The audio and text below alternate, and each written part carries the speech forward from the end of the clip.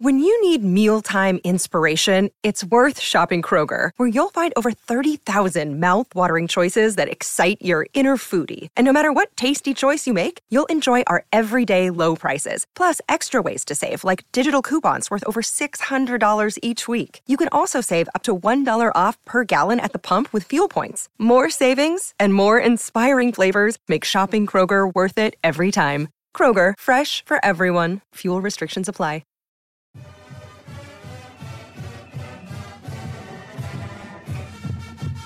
DNVR Rams Live, Week 1. Woo! J Mike in the building. I'm here with my main man, Andre Simone. Let's go. We're here. We're here. It's college football season, baby. Got the Smuggets shirt on because he wants to bring that energy to CSU. I appreciate it. Damn straight. I've got the 90s vibes on because that's the era that I want to bring back. This was my dad's shirt in school. Is that a rugby sweater right there? Kinda, I think so. Like a rugby style shirt. He got tackled in that and make a lateral pass at some point, do you think? I'd highly doubt it. He was very, busy crushing Coors Lights. Oh, hell yeah. Hanging out at Horsetooth. A learned man like his son. Exactly. Very prestigious. It's been 5 years of really just pain, misery, disappointment for this program. There were some moments last year at the end where you could kind of feel like, the ascension was beginning. But this is the year. This is, year 2. We talked about a lot of this last week, so I don't want to get too repetitive. But, I mean, for a school with this type of backing, the resources available, the history that this program has had, to have gone from that to essentially being irrelevant, it's hard, but that's what's exciting about September. Everything is still on the table, and I think getting off to a hotter start than they did last year is going to be key for this team. I mean, they got outscored 164-43 in September last year. They allowed 30-plus sacks. It's not a recipe for success. No, I'm looking at like team total props, and 20.5 is what the Rams are at. I don't think they scored over 10 in non-conference play. Oh, That's did. rough. Yeah. That's rough. Middle Tennessee, Sac State, not great. Or I think they got to 19 in Middle Tennessee. I don't know. Either way, they didn't score 20 points the entire season. Yes. So it really does not matter. The hope, though, is with a revamped offensive line, with Clay Millen in year 2, more talent out wide, and a defense that has the potential to be special, things can be good. And that's where I want to start, is the defense, because, we watched that 2022 matchup live here. We did a DNVR Rams watch along. It was rough because, well, in the first quarter, you could tell the game was pretty much over. I think it was 24-0 about 3 minutes into the second quarter. The writing was on the wall. CSU could not sustain drives. They had just 7 sacks allowed in that game. They averaged 1.2 yards per carry, 12 tackles for loss allowed. I mean, it was a disaster. They did prevent the shutout. That's terrible. About the biggest bright spot. Outside of Freddie Banks, in my opinion, that Middle Tennessee game and Washington State, they were both losses week 2 and week 3 of 2022. But you could see the halftime adjustments that Freddie was able to make, and it started to give you confidence about his ability to adjust on the fly. And with more depth, I mean, I'm pretty encouraged going into this matchup because I think they learned a lot about what worked against Washington State and what they need to do differently. What's the goal to you coming into this? Like a reasonable goal that's maybe not inconceivable, like outright upsetting Wazoo, but is going to feel like, hey, that's what I needed to see. I believe what I was thinking in the preseason. This team's going to make some noise come conference play. They need to hold up defensively. So, I mean, if they go out and get torched, that would be that'd be pretty worrisome because the feeling is that this defense, with this many veterans, with some key pieces they've added, they're really athletic. They've got a lot more size. I think an inch on average across the board, about 10, 15 pounds per position. It's huge. That's huge. Yeah. So I think the defense needs to hold up. And we need to see the Rams hold their weight in the trenches offensively. I mean, 1.2 yards per carry, 7 sacks allowed. You can't do that. Yeah, great point. And the O-line, they don't need to be great. Like, it'd be awesome if they were great. But to expect that, I think you're setting yourself up for disappointment. I mean, it's a lot of guys making a jump from the D2 and FCS level. Yeah. They've been here since spring. They've held up really well throughout the spring, throughout fall. I think that's huge. They've gone consistently against this defensive line where it makes you feel a little better than they've only been here 2 weeks and it's been okay. But I mean, they've been battling against guys like Mo Kamara now, right? Going back to March. Right. It's a great point. Continuity, consistency, being able to come back year 2 with having laid down the basis after last season. So seeing a more polished product is huge. Yeah. Looking like this is year 2. You just want to be competitive. I mean, I honestly believe that CSU should be in this game and have an opportunity to win. Now, I don't want to get too bold and be like, they're upsetting Washington State. There's a lot of wait and see with this group. We've got to see it in the trenches. They've, Clay Millen, I need to see him let it loose, rip the ball downfield, take advantage of this revamped wide receiver group. They had Dallin Holker at tight end. I mean, they've got a lot of weapons, two-headed monster in the backfield, but it's also been 5 years of misery. Like, as high as you are, as much as you can talk yourself into this team being great on paper, being great on paper and executing on the field are two different stories. It's not too dissimilar to kind of the vibe I get in Broncos country as well, where it's like, we've been disappointed often enough to where we're not just going to drink the Kool-Aid in August and just be hunky-dory and like, hey, this is the year. It's like, it's cautious optimism. The logical side of me feels like, yes, this really should line up to be a better season, to finally turn that corner. But it's very much a wait and see time because, it's been really rough watching Rams football, especially the last half decade. To say the least. And, I think there's some reasons with CSU, obviously, to be optimistic. There's some reasons to like the Rams going into this matchup. And later on, we're going to get to Travis Green. He covers Washington State for Krem 2 News out in Spokane. Great. Actually, a CSU alumnus who covers Washington State, so has a particularly unique perspective on this game. Can I boo that? Can I go boo? I had to get somebody that was on my vibe, Yeah, it's a great call. So he, gave us the inside scoop on the Cougars, talked about what to like about this team, why there's some reason for skepticism as well. And I don't want to spoil too much of it, but one of the big things that jumped out to me going back and rewatching that 2022 matchup is the wide receivers that are torching CSU are no longer in the picture. Donovan Ollie, Sterling, both these guys have moved on. It's all new targets for Cam Ward. Wazoo didn't exactly hit the ground running in their first 2 weeks last year. They won both games, actually upset Wisconsin, but it wasn't like they lit it up offensively. I'm pretty curious to see what kind of timing and chemistry he has with this group. It's a couple of Mountain West transfers and Josh Kelly and Kyle Williams. They're not as big as the receivers they had last year. CSU has great size in the secondary. It's one of the things that Norvell's raved about. I mean, he said it, tongue in cheek, but he's like, we might have the tallest corner duo in America. Which is crazy. And then you've got Jack Howell. I mean, just legit All-American candidate. A legit All-American. And in your safety, when I break down safeties, I'm always talking about like your most reliable last line of defense. It's essentially your goalie. It's the guy I just don't want screwing up. It's my center fielder. And to have that against an inexperienced wide receiving core is going to be huge. The other thing is Washington State had their hiccups to start the year, but was kind of looking deceptively like, man, this team. And then the second half, they kind of looked bad. And Ward played poorly. He had some horrendous mistakes. Again, as a bettor, like there were some games where it was like, holy cow, like this kid's reckless. He just blew money of mine right out the window. And so I'll be really interested to see how those adjustments come into play. It's been a big switch for Washington State, right? Like going after these air raid, Mike Leach style, RIP to the Pirate always, disciples, to then going with a defensive minded coach. And first half of the season, offense looks great. Second half, you start to see those. And you do see that sometimes, right? Like the old coach's influence might still be on the team and then it's kind of fades away. This will be a pure start. And can you really be that explosive Wazoo offense that we've been used to, that Ward, their quarterback, promises to have the upside to have? Or will you see a step back where now more of this defensive focus from the coaching staff starts to show, some of its some of the chinks in the armor? I think that's a really good point. It's just kind of been a program in flux.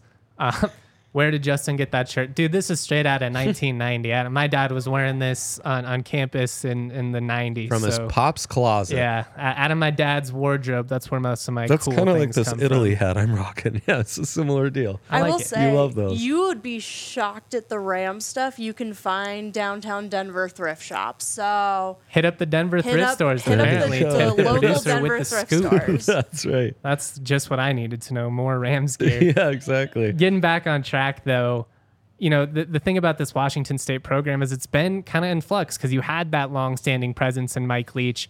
Yeah. You bring in Nick Rolovich over from Hawaii, who was, you know, pretty successful during his short and very controversial tenure. Oh, we won't get disaster into the talent. politics or any of that stuff, but he gets dismissed for refusing to get vaccinated during the COVID seasons.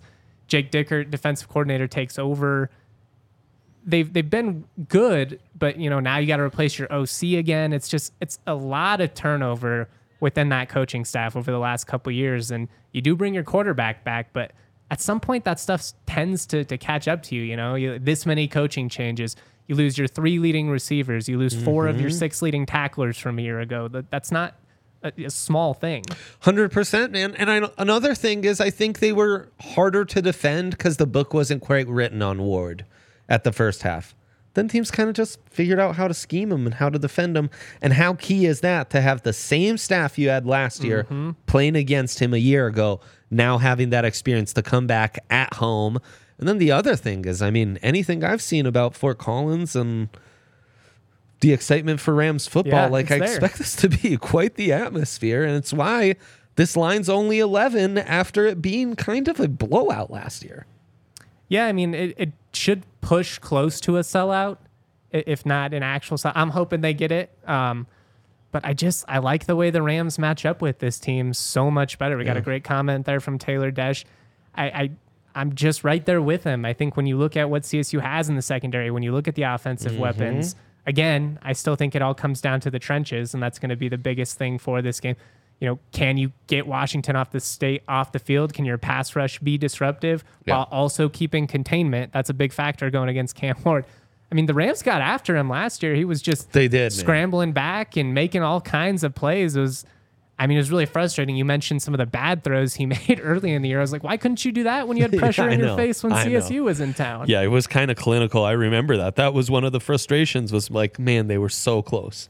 And if you give him just like he had 5 defensively. rushing touchdowns a year ago, so in the red zone, that's definitely a thing you got to worry about. But I don't know, man. When you look at this secondary, this defensive line, it all matches up. But it's on paper. And again, I just keep coming back to we got to see it. There's a million reasons why you can talk yourself into this team being pretty competitive, and it's not just green and gold colored glasses. It's legitimate football talent. Yeah.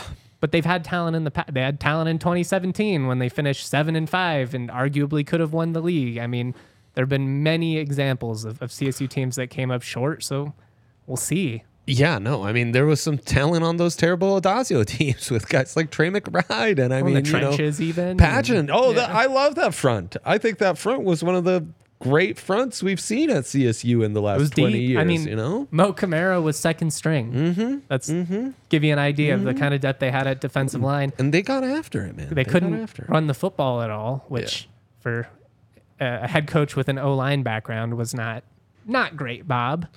Not great, especially with a triple option quarterback who could barely throw a forward pass. But hey, you live and you learn, I guess. You live and you learn.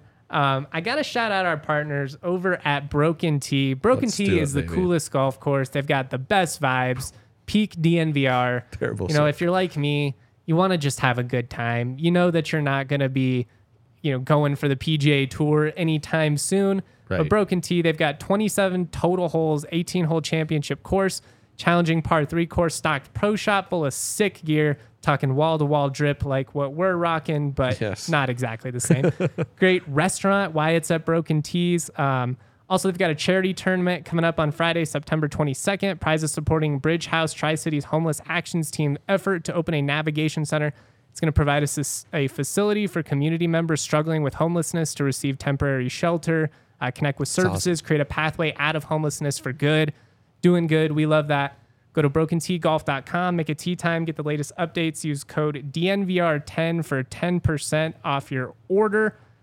I also want to shout out the homies over at DraftKings Sportsbook, America's top-rated sportsbook app. College football fans, are you ready for week one? You have to be. You're listening to this podcast. So, I mean, it'd be very weird if you weren't ready for week one and listening to this podcast. With DraftKings Sportsbook, they're going to hook you up with a can't-miss offer to start the season strong. New customers bet just $5 on college football, score $200 in bonus bets instantly. Wow. Anything can happen in college football. You don't even have to get it right. You're going to get a bunch of bonus bets to play with. There's a lot of really intriguing games on the matchup, especially for the Mountain West. Dre and I are going to dive into that. I was texting him last night. I was like, I'm telling you, man, 4 P5 matchups, the Mountain West is where it's at this week. Oh, it's phenomenal. And I smell upsets. I smell big games, great quarterbacks. It's going to be amazing. Life's more fun when you're in on the action. Download DraftKings Sportsbook app now. Use that code DNVR. New customers can score $200 in bonus bets when they bet just $5 on college football. Let me pull up here. It must be 21 or older, Colorado only. Bonus bets expire 7 days after issuance. Eligibility and deposit restrictions apply. Terms at sportsbook.draftkings.com/football terms. If you have a gambling problem, call 1-800 or text 1-800-GAMBLER. I butchered that. My bad, DraftKings, but I'll get it better next time. He's got it. He's got it. Our guy knows. How about the set, huh? Beautiful set. And guys, smash those likes. We've already beaten the last show. We were so happy with our turnout from the last show. Already got more viewers than last time. Help us with the likes so we can get all of, our Ramley in here and hype for week one. We absolutely are. Shout out to Jay Norvell hooking us up with this awesome helmet. Damn straight. Shout out to our guy, Travis Green. We're about to get to that interview here momentarily. He is going to give you just a brief idea of what to expect with this Washington State team. Dre and I will react halfway, then we'll get into some realignment stuff. And of course, at the end, don't go anywhere because we still have to dive into the rest of this Mountain West slate. Here is my interview with Travis Green of KREM 2 News out in Spokane, Washington. All right, joining us on DNVR Rams Live, we've got a special guest, Travis Green of KREM 2 News out in Spokane, Washington. Travis, a Colorado State alumnus who covers Washington State, so he's got a pretty unique perspective on this week one matchup. We brought him on last year. We had to bring him back. I guess just first things first, Travis, and I guess I'm just skipping the pleasantries. We're getting straight down to business here. Washington State, they started 4-1 a year ago, kind of stumbled down the stretch, 3-5 over those final 8 games. What's the expectation, the feeling around the program going into this 2023 season? All business over here, Justin, just hopping straight in. It's an interesting aspect. I don't know if you guys pay attention to this, but they've got a Cougs versus everyone is like they're saying. And Washington State is really upset over the whole Pac-12 realignment thing. So I think this year, they really want to go out there and make a statement that, hey, you left somebody out of realignment and it's us. But as a whole, the team, the vibe is obvious. The more I cover college athletics, the more you're around them. Every team you cover thinks they're going to win at the start of the year. It's just the truth. They think they're going to be a really good team. And that all hinges, honestly, on the offensive line. If the offensive line can protect Cam Ward, give him more time than he had last year, it's possible. And it's just coming down to experience. Last year, they had multiple games that they could have won, and this would have been a top 25 team. I don't know if you guys watched the Oregon game. They almost beat Oregon. It was a shootout, man. They should have beat them. They should have. Yeah. So I think it's just getting that next step. Now, the big thing with Washington State is they lost a lot of key pieces, whether that be through the transfer portal or Deion Henley, a guy that just destroyed Colorado State last year. He had 3 sacks against CSU. He's now in the NFL. So they lost a lot of key pieces, but they returned some big names. So the feeling around the team is that they'll win. Now, just like any year, it's we'll see. We'll really see in this Colorado State game how good they'll actually look. We'll come back to realignment at the end because, much like you, I'm a little over talking about the hypotheticals and what could be. And especially, you know, with the perspective we have, two schools who haven't exactly been prioritized in this entire process. But, you know, you mentioned a lot of those key pieces no longer in the picture. Daiyan Henley, he's gone. A guy that started his career under Jay Norvell, went over to Wazoo, was a star for the Cougars. You know, looking at that game last year, that, you know, Washington State jumps out to the quick lead. They get 3 touchdowns in that first quarter. None of those receivers are in the mix anymore, though. Yeah. Washington State did add some Mountain West transfers in Josh Kelly and I'm drawing a blank on the Kyle Williams. There we go. How have they kind of filled in place of these guys that they have to replace? I mean, it's tough when you lose your 4 leading receivers. Yeah, look at Justin doing his homework over here. That's the entirely different receiver room this year, which is insane. The only guy that returns is Lincoln Victor. They're really high on these receivers. They are. I mean, they lost a lot of talent. The big thing that they lost is size. The Donovan Ollie, Stribling, they were bigger receivers than what they have now. Now they're more of like slot receivers you see out there. So Lincoln Victor is going to be the big guy. A name that you didn't mention that the Cougs have been really high on, and he looked really good in the spring game, is DT Sheffield, a transfer that is explosive, but he's a lot like Lincoln Victor, a smaller receiver. So it's like you said, they came out hot and they were throwing to those bigger receivers. I think it's going to be a little more middle of the field passing this season versus what we saw last year. And again, that comes down to what we were just talking about. Like, we'll see how this team looks. I mean, of course, they've looked hit or miss during camp, and the last scrimmage they had, Cam Ward lit it up. Like the best I've ever seen Cam Ward look. So we'll see if that can actually translate to a game. You know, given the inconsistencies in camp, given that it's a whole new receiving crew, I guess I'm asking your gut here. Any worries about chemistry early on, just given, you know, Wazoo didn't like light it up in those first 2 weeks last year. They won the games, obviously, upsetting Wisconsin. And who's the other game? It was a tight FCS opponent. Idaho. Yeah. University at the Battle of the Palouse here. We were all shocked. Idaho hung with them. But Idaho, to their credit, they wound up being an FCS playoff team last year. So they're not just like a, you know, middling FCS team, I guess. No, it's a good, I mean, it's an important distinction. Same deal with Sacramento State, who came into Fort Collins and frankly kicked CSU's teeth in a week after the Washington State matchup. But I don't know, to me, the Washington State, offense really started to come together against CSU in week 3. That's kind of like when you saw everything open up, them really hit their full stride. I don't know, week 1, like, is there any worry that, you know, not everything's going to be clicking, especially if you have some O-line concerns as well? Honestly, yeah. From my standpoint, absolutely. This is a new offensive coordinator. I don't know if you know that. It's Ben Arbuckle. He comes over from Western Kentucky. Eric Morris, their offensive coordinator from last year, took the head coaching job at North Texas. So absolutely, like, they could definitely come out slow. And they've only been practicing against each other, you know, this whole time with this new offense. So that's totally in the realm of possibilities that they come out slow and don't really know their identity at the start of the season here. And for CSU, I mean, this is a great opportunity for them to start off this year 2 of Norvell and, you know, start off with a bang with a win over a Power 5 team for sure. I guess the one advantage Washington State is going to have, and you could say the same for CSU, it's just some familiarity with the opponent. Both run, you know, like air raid concepts. I know it's a new OC, but still a vertical passing offense. Both run a 4-2-5 defensively. I guess that's a good way to transition to the defense. Daiyan Henley's out of the picture. 4 of the 6 leading tacklers from a year ago out of the picture. You know, what are the expectations for this unit coming in? Because they were pretty stout at times last year. They were. And what they really lost is cornerbacks.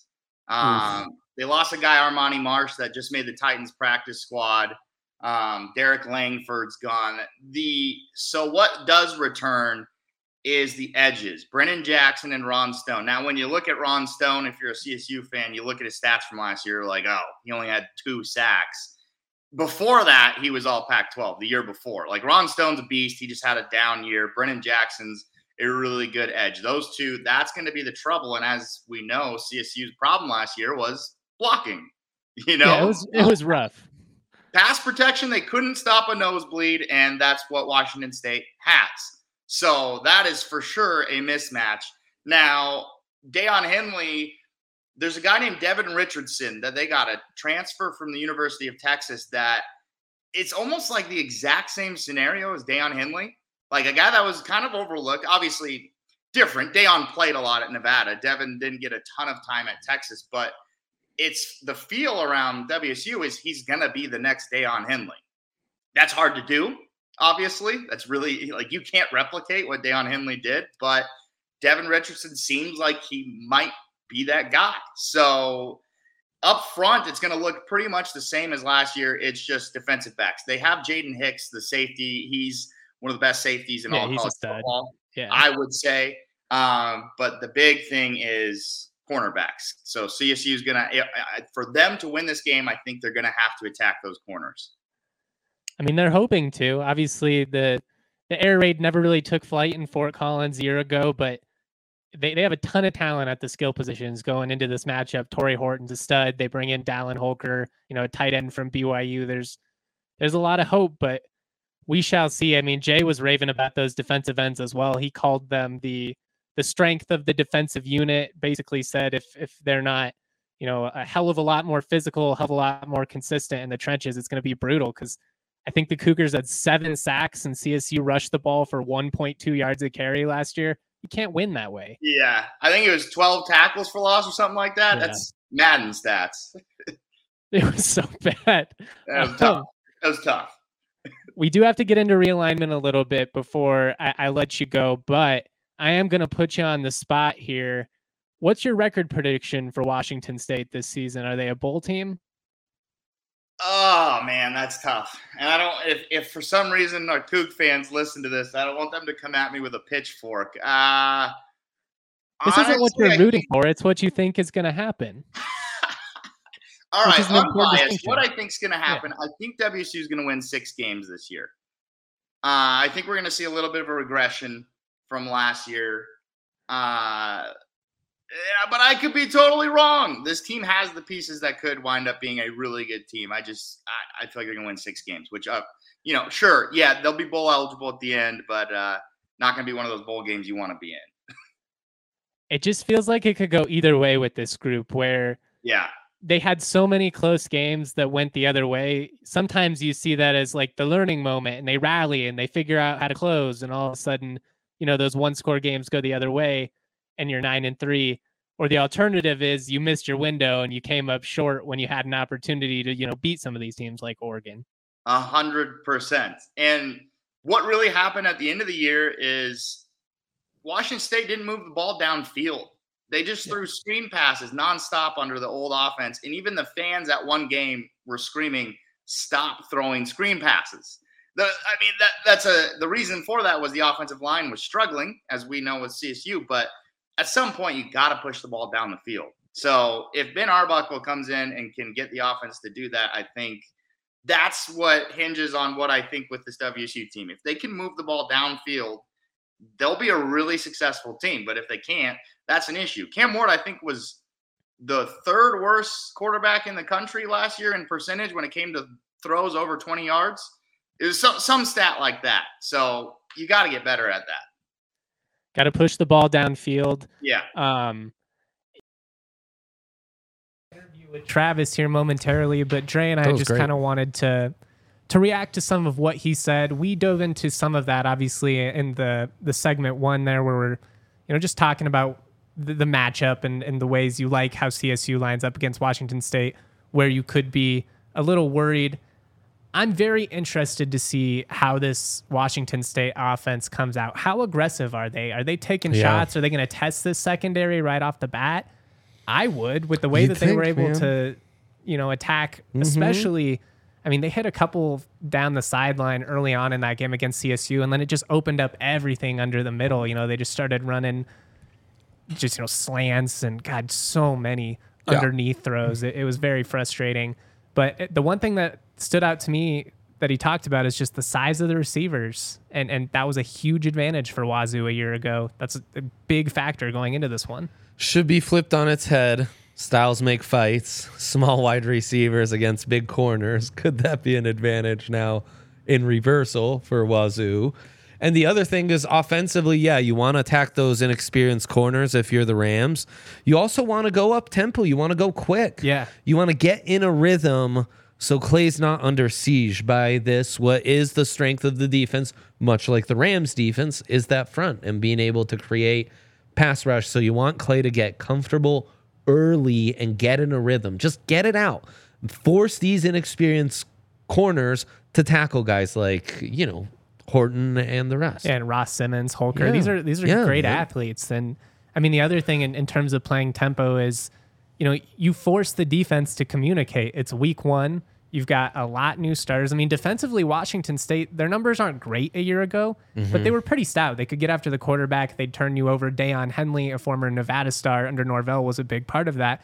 But, as he mentioned, he's no longer in the picture. He had 3 sacks in that game a year ago. He single-handedly was dominant. was, disruptive. Yeah. Now it's David Richardson. He comes over from Texas, great frame, 6'3", 232, but he's a redshirt senior that's never recorded a significant stat. And for me, it's like, look, I've seen plenty of guys over the years that had great frames and came from Power 5 schools, and they're coming to CSU, and you assume they're going to be a big deal just because they came from a big school. And frankly, a lot of the time, there's a reason they weren't playing.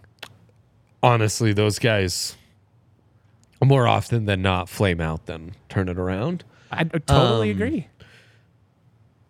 And Deion was such a particular defender, though. He was such a jack of all trades, and you could move him, and so athletic.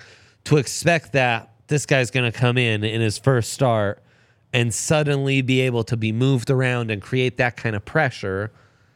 It's a lot to ask. That's all we're saying. And we've never seen Richardson play. He could be a stud, and we come out and we're like, all right, I see why they're comparing him to Henley, because he moves really well. He's downhill player. He can drop back in coverage, sideline to sideline. He's really rangy, all that stuff. We're just saying it's a tall task. Absolutely, man. Absolutely. The other big factor before we get into the second half of this interview with Travis, you start talking about realignment a little bit, just kind of what the vibe in Wazoo is, what he thinks could happen moving forward, what he wants to see happen as a CSU alumnus that happens to cover Washington State, a particularly unique perspective with this one. No kidding. I think the ground game is going to be really important in this game because I think both teams are going to be dependent on it. Just CSU, you have 2 running backs you trust a lot. You want to be a vertical passing offense, but you got to get downhill because if you can't run the ball, those defensive ends are going to tee off on Millen all day long. And that's where you put your O-line, which you feel better about, in a really bad spot. Which O-line can hold a better, which D-line can get after the quarterback more ferociously, and how much can you lean on the running game to alleviate that are all key parts of this. Because both teams' defenses, the strength is in the trenches. Both teams' offenses, the weakness is in the trenches. Yep. So it's something's got to give. Yes, exactly. And the running game is going to be a huge X factor in that, in alleviating some of that. So we'll see, man. Well, and we saw that with CSU last year. I mean, they never established the passing offense the way you hope to see this year. Yeah. But the games that they were most competitive, the games where they were in it, had a chance or came out on top the 3 times, it was because they got that ground game going with Avery Morrow. Yeah. All right, we're going to play the second half of that interview with Travis Green, Krem 2 News. We are talking college football realignment, how Washington State factors into all this, what the general vibe is, obviously kind of down at the moment for Cougars fans, but we talk about all of it, and I think you guys are really going to enjoy it.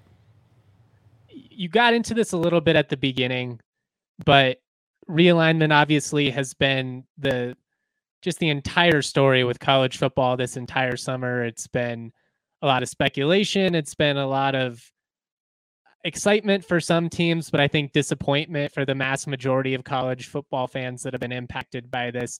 Washington State more so than others. Is it still just really angry in Pullman? Is that kind of the feeling, or have they gotten over kind of the shock of it all? I still think we're at the angry stage a little bit. We're on the tail end of angry stage. We're getting towards the sad stage. You know what I mean? We're getting there. But they're kind of getting over it. Eventually it's just, you got to move on. As we know as CSU Rams, eventually you got to move on and I'm telling you, Justin, I don't know what's going to happen. This is more like pro sports than ever. I think there's going to be those power schools that are like pros, and then the other schools are going to have what was college, what we thought college was. That's what it feels like to me. It definitely feels like, I mean, people say Power 5, Power 4. I think eventually it'll just be the SEC, the big, and, you know, essentially 2 super leagues. They'll figure it out, like 60 teams. And as you said, the rest will, you know, I don't know, basically be a new subdivision. But as far as what the future holds, I've seen the Washington State admin be very open through this process and transparent in terms of, you know, we're talking to the Mountain West. This is what they pitched to us. And it sounds like the Mountain West kind of basically pitched an easier path to the playoff for Washington State and Oregon State than potentially being in one of these 18 to 20 team leagues, which I think is a fair point. Also, you can go to the table to renegotiate your TV deal in 2 years. If you lock in with the American, I think it's like locked in through for the next 6-7 years. So you're kind of stuck there. What does your gut say happens here? They end up in the Washington State, some type of rebuild of the pack, whatever. I mean, is that even still realistic at this point? Rebuilding the pack? That's a tough question, Justin, because that's from day one. I've been saying the Pac West. I've thought it makes the most sense. You know, regionally, it just makes sense. Mountain West and Pac-12, these remaining teams. So whether that be they join the Mountain West and the Mountain West keeps going, or they form some sort of new conference, I think that's what's going to wind up happening. I know there's been a lot of talk of, you know, AAC, even ACC was like out there, but that just doesn't make sense.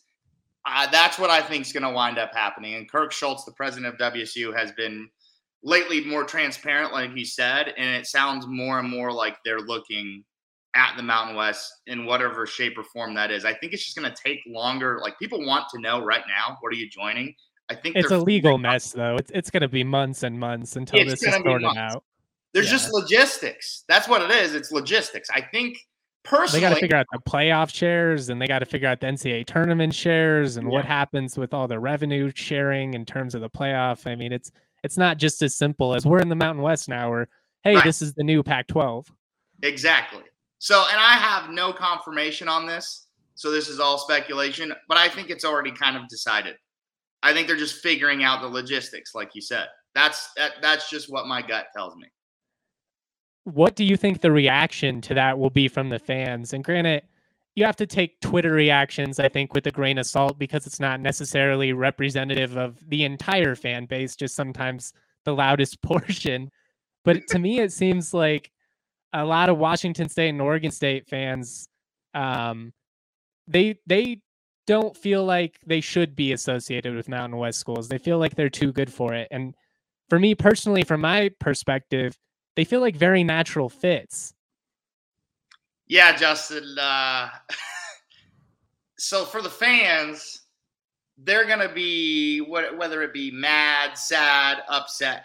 I've been kind of blown away as a CSU alum, fan, whatever you want to say, at how these fan bases have reacted. And I had to take a step back and like kind of put myself in their shoes. They've been in a Power 5 conference all this time. They've always had that opportunity, whether they're winning or not. In theory, you could get to a national championship, right? Like, that's a possibility that they've had forever. For me, it's hard to wrap my head around, because I'm sitting there being like, all right, let's be real. I've been to Power 5 schools. I've been to Mountain West, many Mountain West schools. Washington State is like CSU is more of a Power 5 school than Washington State is. They have better facilities and they draw larger attendance. Better market. Like, Pullman's in the middle of nowhere. But it's really hard to get to. That's the charm of Washington State. I don't want to like knock on Washington State, because I love that school. I love that athletics program. But that's the reality that they're in. And these fans, they can't wrap their head around that, I guess is a way to say it, because they're so used to being in Power 5. Like, if CSU got the rug ripped out under them, I think we would all be the exact same way. So I think the fans are just going to be mad no matter what, because, you know, the sexy girlfriend just left and now they're heartbroken, and that girlfriend already got a boyfriend, you know, like It's going to take some time, but I understand the emotion of it all. I guess the thing that's been surprising to me is not only, and again, this isn't necessarily the entire fan base, but just what I have seen. It feels like Washington State and Oregon State fans are much more open to the idea of being associated with AAC schools than Mountain West. And that I just don't quite understand, because geographically, like culturally, everything feels like a pretty good fit. And to pay more to travel so that you can face like South Florida and I don't know, Temple, I don't see like how that's better. I don't get it either. I've been asking myself that the whole time. Like, why is this even on the table? It doesn't make sense to me. And you got Boise State in the Mountain West, and regionally, there is an interest in Boise State. And that could be a new rivalry for WSU. Like, it makes sense. It just makes sense. A lot of these schools, I mean, Fresno, San Diego State, like, I think it would be a very fun Mountain West pack, whatever you want to call it. If you took the 12 Mountain West schools and you added any combination of 2 to 4 of these remaining pack schools, I have a hard time seeing Cal and Stanford kind of, I don't know, give up their pretentiousness, but who knows? Because it's kind of the reason they're in this spot in the first place. Right. I agree. I've been sitting here thinking this is going to be such a fun conference if it forms, but Washington State fans, I totally understand them being like, this sucks. I get it. And it does suck. Yeah. I mean, most of what has happened is not beneficial to the majority of college football fans. Agreed. Some of the fans, like, I get it. You're sitting pretty with some of these schools. It feels pretty great, but I don't know. It's a little disheartening to me.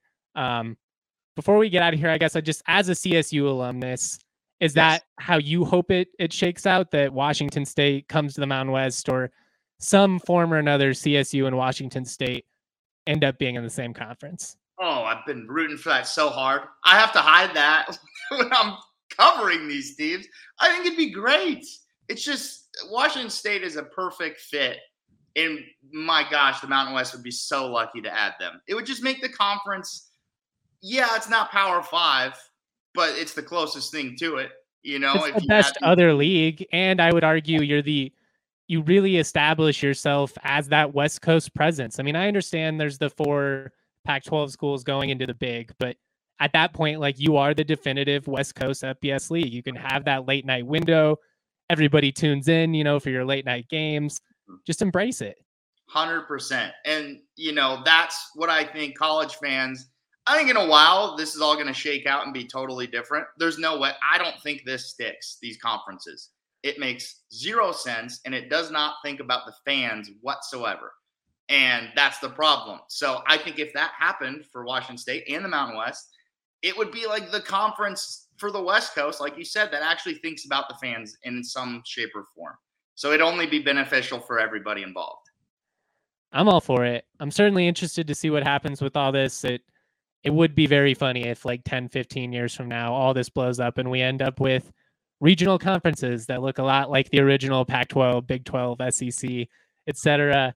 One more prediction before you get out of here. I need a week 1 score prediction.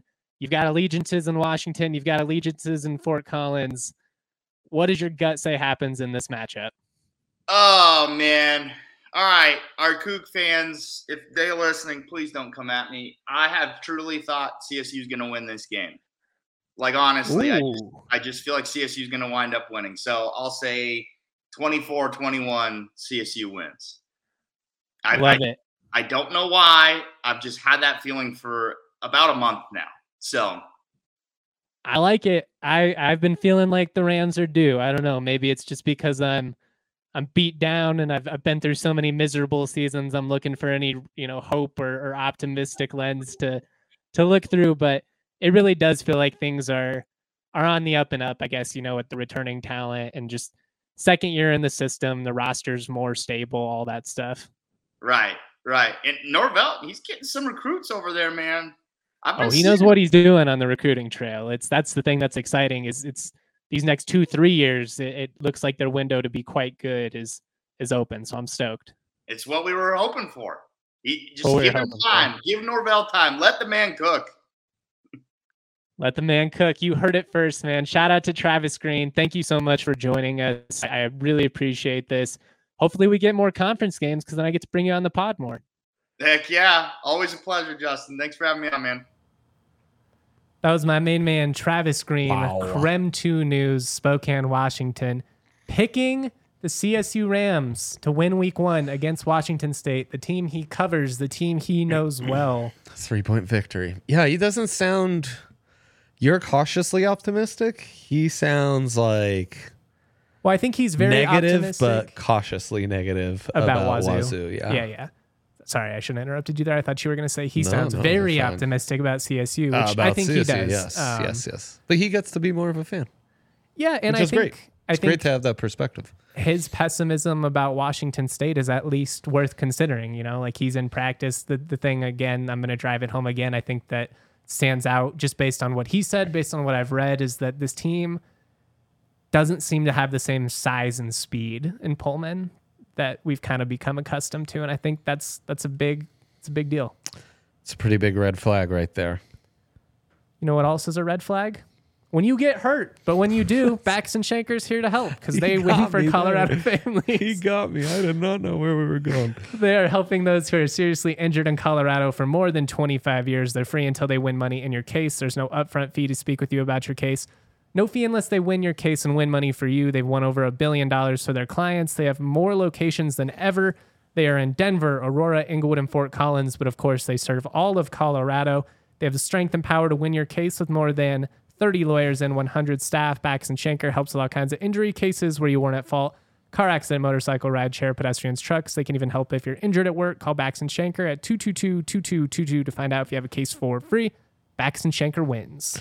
Yes, and shout out to our partners at Shady Rays. I absolutely love Shady Rays. You know, in Colorado, any season is shade season. Sometimes the winter, you need your shades even more than you do in the summer.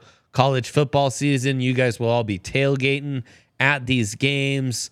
Home game for the Rammies, and you need some shades. You need real lenses, and if you're like me, you always have a hard time committing to real, authentic designer lenses. Shady Rays is the perfect partner for you. Their lenses are those polarized, high-quality lenses.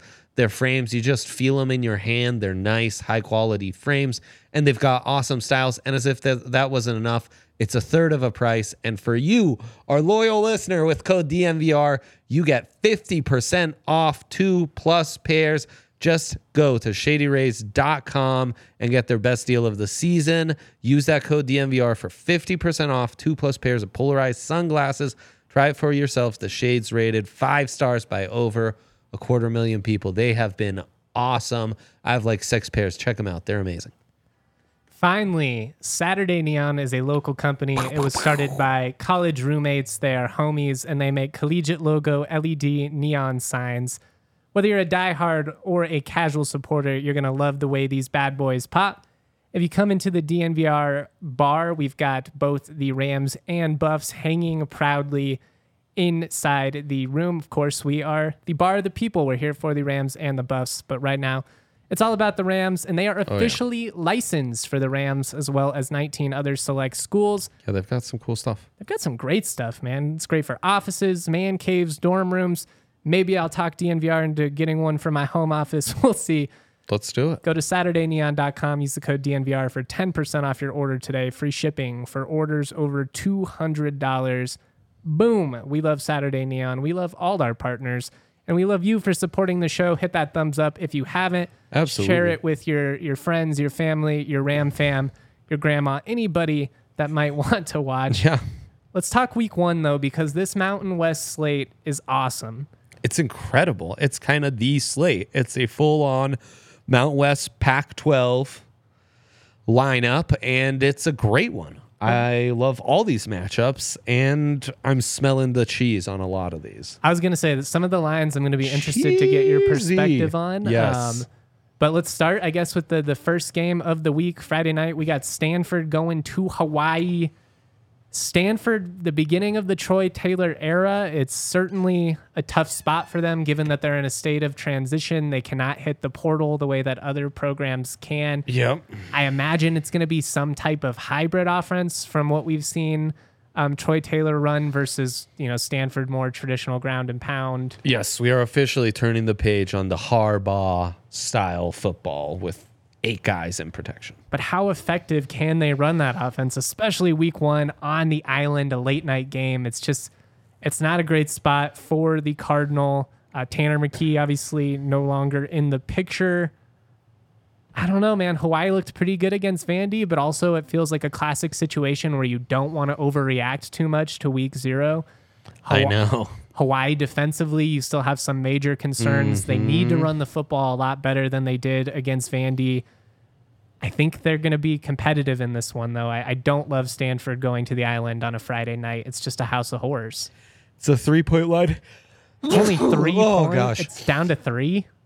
It's down to 3, This was double Justin. digits not that long ago. My human brain says that's too few points for a Stanford team that's recruited nicely and has some talent.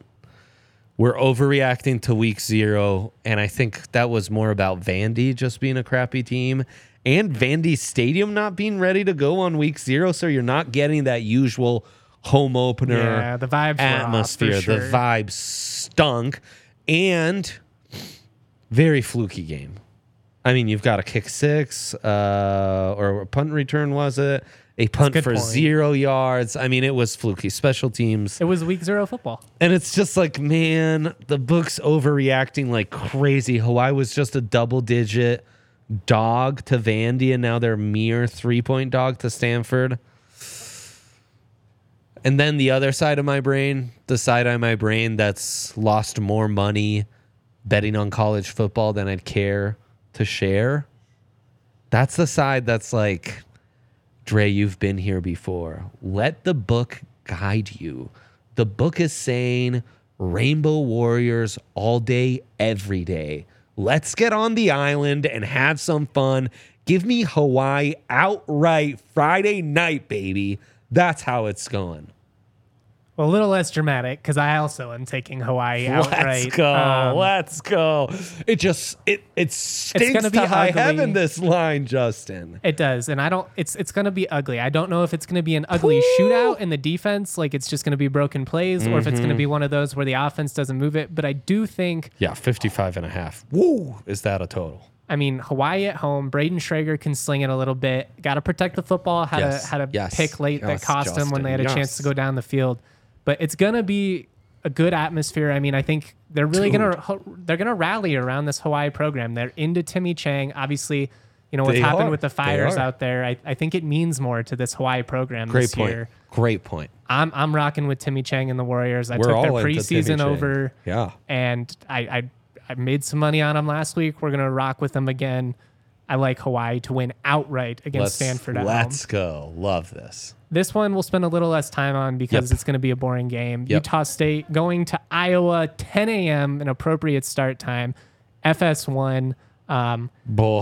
Gross. Can Iowa's offense revamp this year under Cade McNamara? That's the big question because obviously defensively they should be really solid. They've They're got a always great good. D-line. The secondary is awesome. Cooper DeJean. I mean, I'm not worried about Iowa slipping against Utah State in this one. Utah State is not a team that I'm high on coming in. I think they have the worst or second to worst quarterback situation in the conference with Cooper Legos. And as much as I like Terrell Vaughn at receiver, I have a hard time seeing him do much against this Iowa secondary. So Yeah. this feels like a spot where Iowa should win comfortably. That said, again, if we want to talk about what we've seen over the years, Iowa loves to hang around with inferior talent. The team props on this are also really weird. I mean, Utah State's set at 9.5. Iowa's at 30.5. I don't think Iowa scores that many points. If this was another P5 program ranked 25th, this spread is probably 30.5, not 23.5. Yeah, I mean, Justin said it in that last sentence. The Hawkeyes are great at not covering these big numbers because they don't have the offense against inferior talent. I hate Utah State in this spot, but I'm still going to take I'm going to just give me the 23 points and give me Utah State. I hate it. I'm going to take Iowa and hate every single second of it. There's no side you love in this one. They all suck. I'm not confident Iowa will score 24 points over the next 2 weeks, let alone cover it week one. That said, I do think the difference in the trenches is going to be significant. I think they'll run the football. Massive. As long as they don't do anything dumb, they had a terrible interception when CSU came that allowed the Rams to hang around. The Rams actually dropped a touchdown. They very well could have won that game. Anyways, let's not talk about the games that CSU could have won over the years because we'll be here until the night. Fresno making a trip to Purdue, 4-point underdogs. It's a new era for Fresno State. No longer is Jake Haener the star of the show. But on top of that, their three leading receivers are out of the picture from last year. Jalen Cropper now with the Cowboys. Jordan Mims, guy who's really solid in the backfield, out of the picture. Defensively, Lavelle Bailey's a linebacker I like a lot. They've got a solid front four as well. But Boilermakers lose Aiden O'Connell. I don't know, man. Looks so good in the preseason. I know. I like Fresno to be in this game. That said, 4 points. I wish I could get a little more value. I wish it was more like 6.5. You're taking Fresno +4. I'm going to take Purdue hesitantly because I think they win by a touchdown. Yeah, that's where I'm leaning to. I can't take like every Mount West dog and just go with the plus points. It's just too much uncertainty for me. I mean, I like Mikey Keene, the UCF transfer that they added at QB. CSU was actually in the mix with him. Not surprised he ended up at Fresno. Much better chance to start there versus, if you come to Fort Collins, Clay Millen, obviously the projected starter. Maybe it would have been a competition. Who knows? But I got to see it with this Fresno State team before I put money on them to go into a Big Ten stadium and pull the upset. If Jake Haener was still here, it's a different situation. I would have bet on it simply for Haener. Totally. Yeah, when in doubt, two programs starting new quarterbacks, just go with the team with more talent in the trenches. We're both rocking with Purdue, although I hate to do it because I like Fresno State. It's a program I enjoy watching. Robert Morris at Air Force, 11 a.m. This one will be on altitude locally. I don't think there's a national broadcast. Is there a cable. line on this even, dude? I had not seen one. I'm guessing you cannot get a line on this. So we'll move past it. I thought it might update. I mean, you can give a quick breakdown if you want. Well, I mean, it's what does this Air Force offense look like now that they have changed the cut block rules? Hazeek Daniels no longer at quarterbacks. Brad Roberts no longer at tailback. That's 4,000 something rushing yards and like 50 touchdowns walking out the door these last couple years. Mm-hmm. I will say John Lee Eldridge III, he played a little bit last year. It should be plug and play for Air Force at running back, but especially when they have as much returning talent in the offensive line as they do. But I don't know. I think that the cut block rules are going to be pretty big, and talking to some coaches around the conference, just kind of off the record, they think it's going to be a pretty big deal too. That's interesting. I think that's about all you can garner from this week one matchup, and it's going to be hard to assess them in the next matchup, with that being the only matchup we've seen under their belt. I shouldn't say matchup, though. And we need a month, really, to get a feel for this Air Force team. That said, Air Force at home should win comfortably. I think we both agree there. Sure. Bryant at UNLV, another game I'm not sure we're going to be able to get a line on because Bryant is an FCS opponent, 2 p.m. Mountain West Network. A lot of preseason love for UNLV. They're so hot right now. We'll see. You don't believe it? You're skeptical? Here's my thing. I understand on paper what people are buying into with this program. That said, UNLV in the last 60 years has had probably the amount of winning seasons you could count on one hand. Yes. Like I should have verified the stat before I went to that. It's been rough, man. I mean, it's the last 50 years they have not factored into college football. They had a small run in the early 2000s where they were like kind of a thorn in the side. They actually beat a really good CSU team in the season finale in 2002. And I only think about it once a week, 20 years later. But I mean, I got to see it with this UNLV team. I like Doug Brumfield at quarterback. I think they should be competitive this year. That said, it feels a lot like last year where people bought into CSU a little prematurely. I'm with it. Sounds good to me. Also, you can't find lines, so. Nevada going to USC. This line is huge. It was 30 plus last time I checked. Where are we at now? Nevada, USC, it's at 38. 66 and a half is the total. Yeah. This Nevada team is one of the worst in the conference, at least on paper.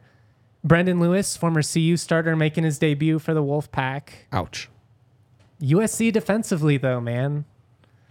It's still concerning. They stink, man. They basically give you an automatic 21 points for just showing up. And that's where, like, I mean, they very well could throw 70 on the board against Nevada if they want to and still cover this comfortably while allowing 21, 30 points. Yep. But it wouldn't shock me. I mean, Ken Wilson, more of a defensive-minded coach. I'm sure he's going to do everything he can to run the ball. You're going to try and limit Caleb Williams' possessions. I see a way in which Nevada could backdoor it, but the talent disparity is just so large. I got to go with the Trojans to cover here, especially at home. Yeah, I mean, 38's huge. I really worry they'll get backdoored. I'd stay away. Yeah, in general, I would avoid this spread. Twist my arm. I will lay the points this time for the Trojans at 38. I think the over 66 and a half.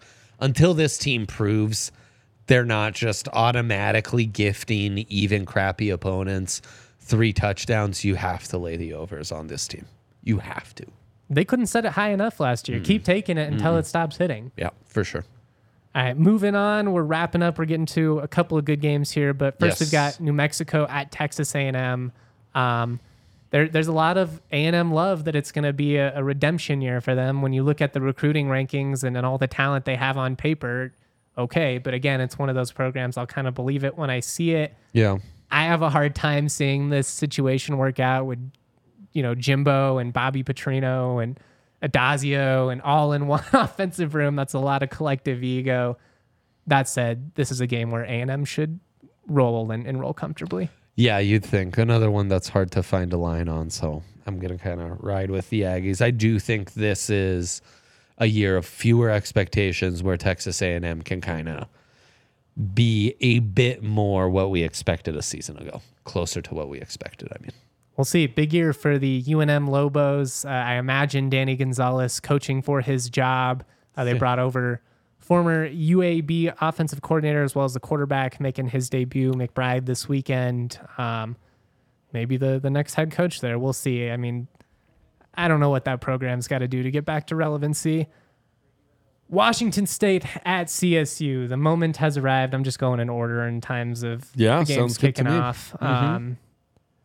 Where are we at? You said it's 9.5? 11. 11. Rams I'm on the home. Rams to cover. There's a lot of uncertainty with Washington State. You are expecting quite an improved team from a year ago, certainly.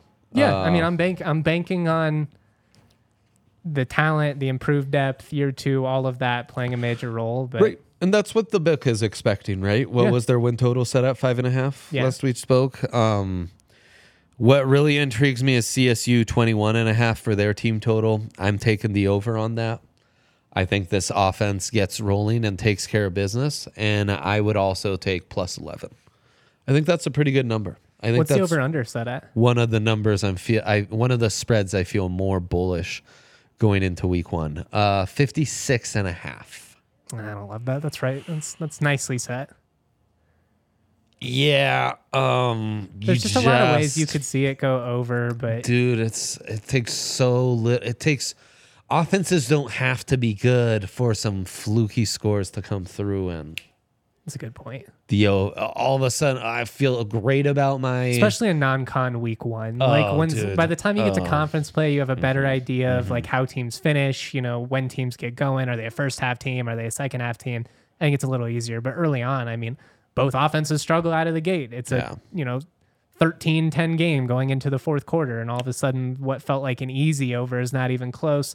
Vice versa, you hit a couple of passes, you get a turnover all of a sudden, and it's like the over hits before halftime. Right. And it's tough. I would avoid it. Tough. I do like the Rams to cover the 11. I think they are going to be in every game they play this year. I'm not guaranteeing Pac-12 victories or anything like that. I think they're on the table. I do. I think CSU can beat Washington State. I think CSU can beat CU.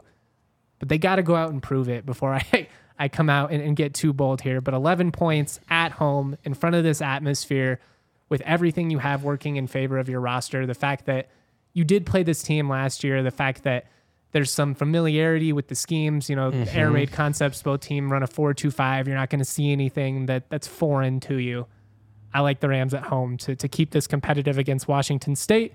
And at that point, it probably comes down to the fourth quarter. This game is really fun. This is one of the games I'm most excited about this weekend. Texas Tech going to Laramie and playing at Wyoming. First of all, shout out to Texas Tech because they are coming to Fort Collins and they're in Laramie this year. In a couple years, they're coming to Fort Collins. Shout out to you guys for not being afraid to play at altitude, for going to smaller schools that support college football, because it's going to be an awesome atmosphere. It's going to be sold out. It's going to be rocking. And it's just so much more fun than when schools duck playing a program with support because they're too scared to go into a hostile environment.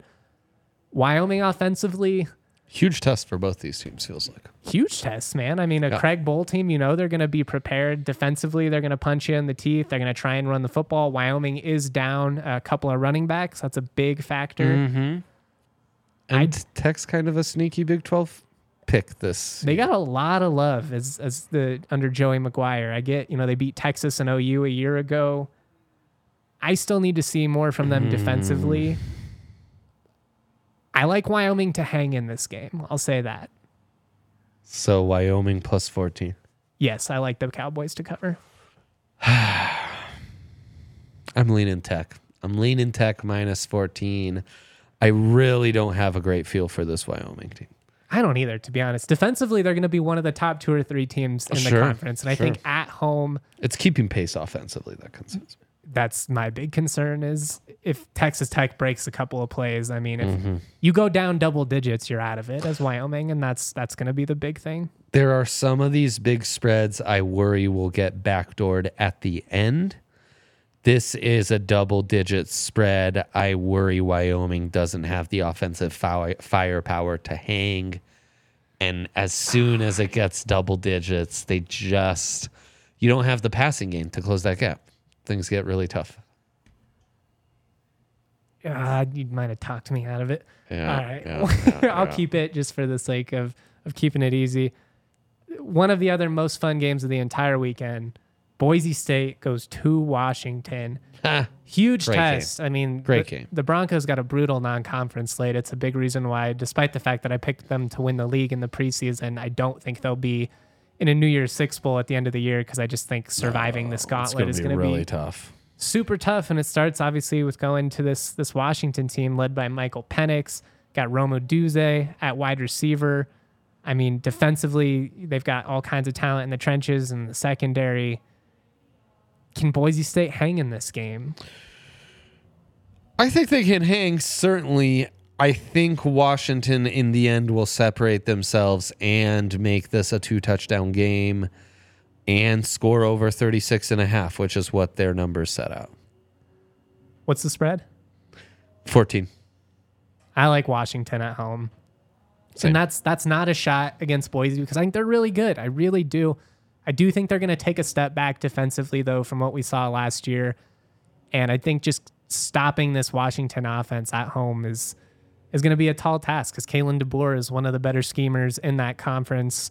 Really looking forward to it, though, and it's going to be a hell of a game. Shout out to the Broncos for playing it. It's one of those, it's perfect, the regional aspect. And frankly, if you lose, it's not like the end of the season. Like, good on you for going out there and swinging big. You have to, man. You have to. It's key. I also hope that with the expanded playoff format, more teams are incentivized to do that. I do too. That's what I'm hoping. I worry it might go the other way because they're just with these conferences and the conference slates being so brutal, teams being like, well, I'm not risking anything in non-conference play. It's so hard, I know. Finally, again, a game we're not going to get a line for because it's FCS, FBS, San Diego State versus Idaho State. I'm pretty down on San Diego State right now. I know they beat Ohio last week. They did the thing against Ohio. But They here's shut the thing, them down though. offensively. CJ Harris, the backup quarterback, came in. The game completely changed. Rourke, their preseason all-conference quarterback, goes down early. Harris comes in, throws 3 picks. 2 of them, I'm just like, what are you even looking at? Thrown into traffic on a screen, can't even see the back. Yeah, that was rough. San Diego State, defensively, they're always going to be tough. They got to run the football more consistently than they did a week ago. I'd like to see Maiden be more consistent as a passer. He missed some open receivers that, in a tighter game would really cost you. I'm not super high on the Aztecs this year. I've been pretty open about that throughout this process, but a big chance for them at home to kind of, win against an Idaho State team coached by Cody Hawkins. Just kind of get the ball rolling before you get into the rest of your non-conference slate. Got to be Idaho State, man. I mean, for a program that talked all this mess about being deserving in a power conference, the fact that they had like 20-something thousand fans that they're saying, I mean, it was empty. It was a terrible look last week. You got to win these games, and you got to win the games against FCS teams. And that's where CSU's at as well. 100%. You can't afford to lose these games at home. Week 1 is here, though. We made it.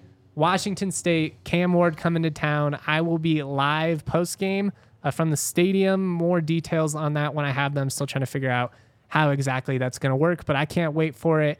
Thank you to everybody for supporting our content. We'll have a couple live shows, a couple of audio-only podcasts. Of course, I'll have written content.